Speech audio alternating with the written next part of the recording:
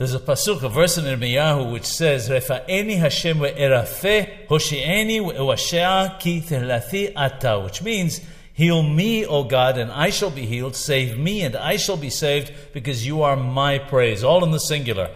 In the Amidah, we change the verse to the plural and say, Refa'enu Hashem ve'nerafeh, hoshi'enu ve'uashea ki tehlathenu ata. Heal us, O God, and we shall be healed. Save us, and we shall be saved, because you are our praise. All in the plural.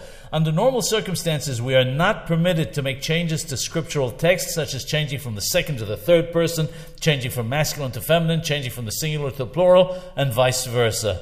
The Shulchan Aruch gives an explanation for this. It says that it's forbidden to change a verse in this manner when it's one's intention to read it as a verse. However, when it's read as a prayer and a request, it is permitted. The Ramah adds that if one reads an entire mizmor, one may not change at all. The Kaf HaHaim brings down the opinion that since there are differing opinions, we must take the strict approach and not make any changes to the text when reading an entire mizmor, as mentioned by the Ramah, but similarly may not make any changes even to one verse if it is not being said for the purpose of prayer.